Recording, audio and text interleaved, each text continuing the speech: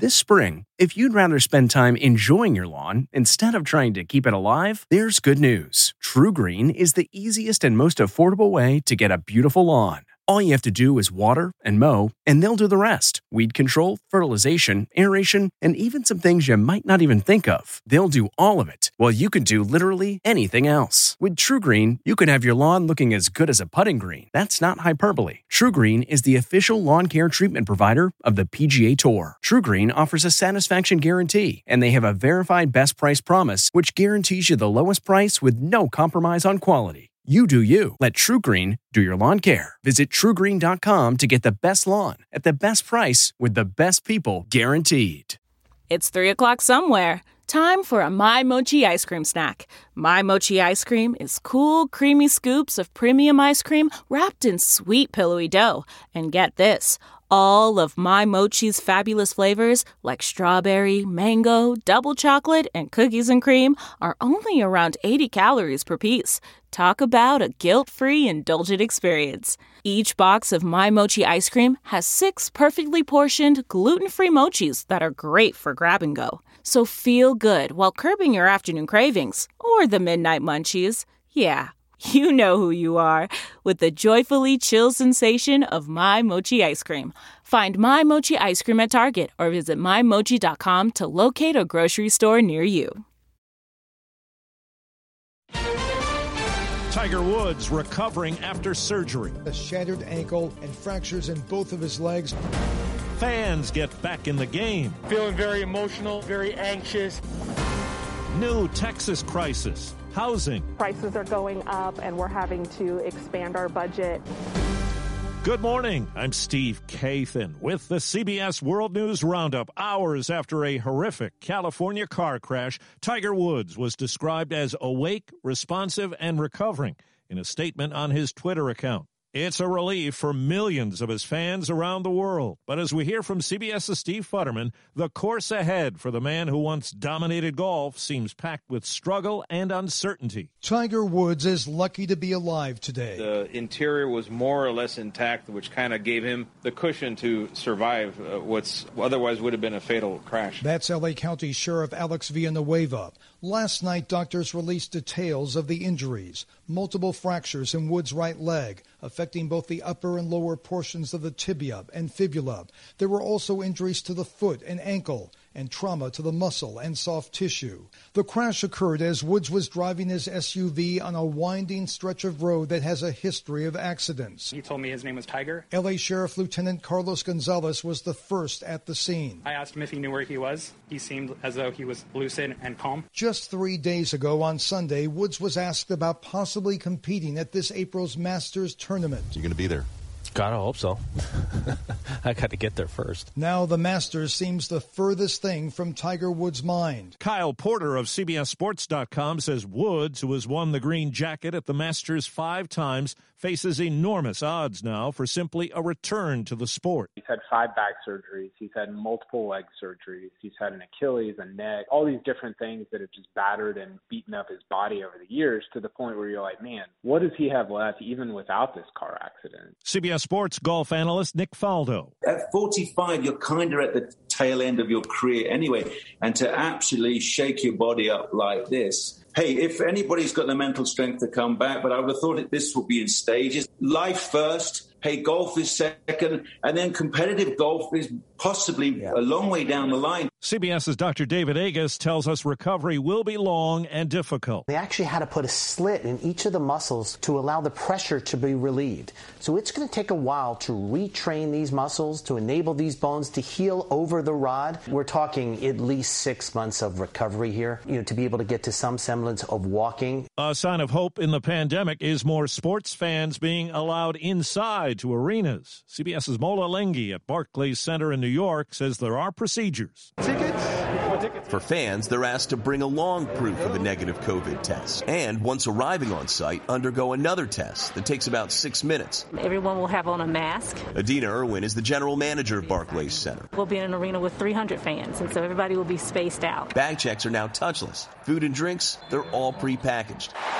A few miles away in Manhattan's Madison Square Garden, they welcomed fans back by the thousands. Never been to a game in a 20,000-seat arena with 2,000 people spread out. Now to Rochester, New York, where a grand jury has decided not to charge police officers in the death of Daniel Prude. Police were seen on video holding the 41-year-old black man down, naked and handcuffed, on a city street last March until he stopped breathing.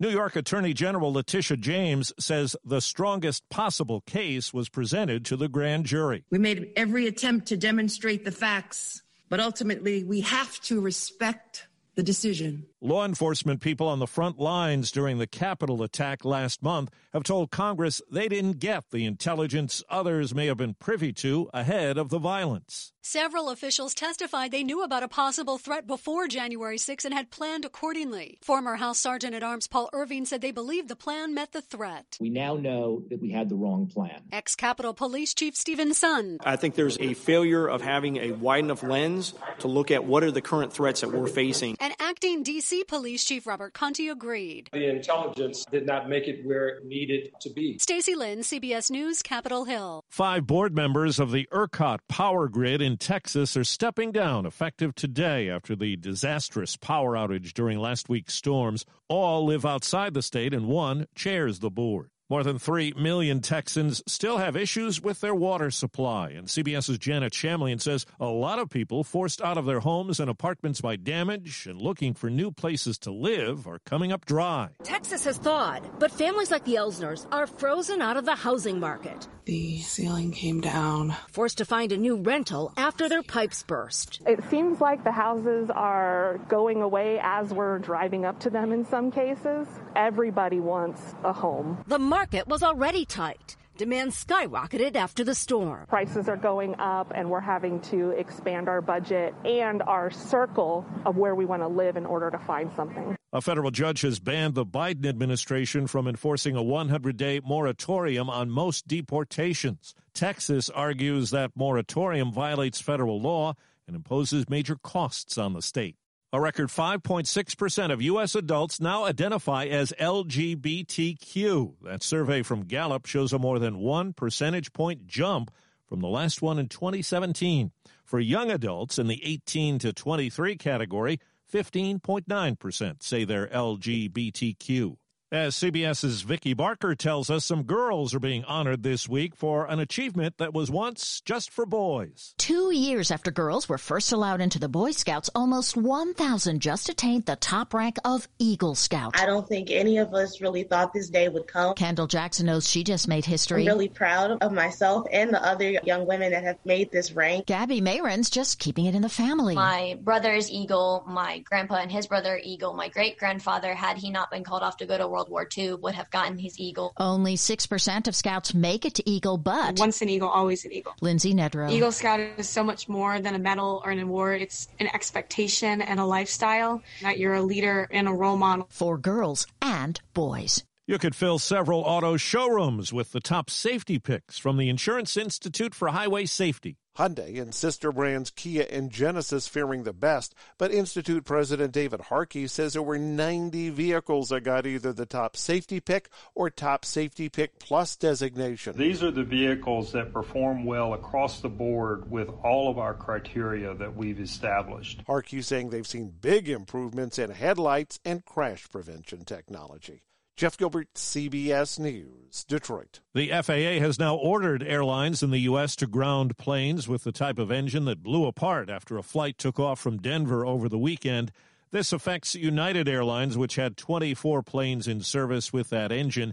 United moved earlier to take those jets out of schedules and check them out. Attention is focused on metal fatigue in the fan blades. That's the Roundup. I'm Steve Kathan, CBS News.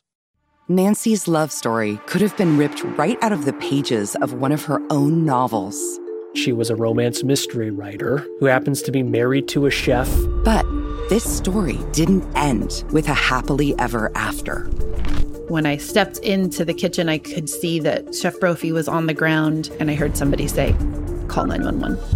As writers, we'd written our share of murder mysteries. So when suspicion turned to Dan's wife, Nancy, we weren't that surprised. The first person they look at would be the spouse. We understand that's usually the way they do it. But we began to wonder, Had Nancy gotten so wrapped up in her own novels There are murders in all of the books. that she was playing them out in real life? You can listen to Happily Never After, Dan and Nancy, early and ad-free right now by joining Wondery Plus in the Wondery app or on Apple Podcasts. For more than 2 centuries, the White House has been the stage for some of the most dramatic scenes in American history. Inspired by the hit podcast American History Tellers, Wondery and William Morrow present the new book, The Hidden History of the White House. Each chapter will bring you inside the fierce power struggles, the world-altering decisions, and shocking scandals that have shaped our nation. You'll be there when the very foundations of the White House are laid in 1792, and you'll watch as the British burn it down in 1814. Then you'll hear the intimate conversations between FDR and Winston Churchill as they make plans to defeat Nazi forces in 1941. And you'll be in the Situation Room when President Barack Obama approves the raid to bring down the most infamous terrorist in American history. Pre-order The Hidden History of the White House now in hardcover or digital editions wherever you get your books. Hi, it's Stephen Colbert, and I'm here to tell you about The Late Show Pod Show, which is the podcast of The Late Show with me, Stephen Colbert, and I'm here with my producer of the podcast, Becca. Hi, Becca. Hi, Stephen. And how long have you been the producer of this? We've been doing this for 2 years now. Okay, and what is it like to attempt to get feedback from me about the podcast? Be honest about how quickly I respond to emails. You actually respond to emails surprisingly fast. Really? I think you might be the only person I respond to quickly. Oh, well, that's good. Yeah. I expected you to lay into me. Well, this was over the strike period. Oh, I had time. Yeah. See, that doesn't count. Sure, I responded to everything because responding to you putting reruns up on the podcast was like a form of employment. Yeah. And I felt like I had something to get up for every day. So thank you for that. Listen to The Late Show Pod Show with Stephen Colbert wherever you get your podcasts.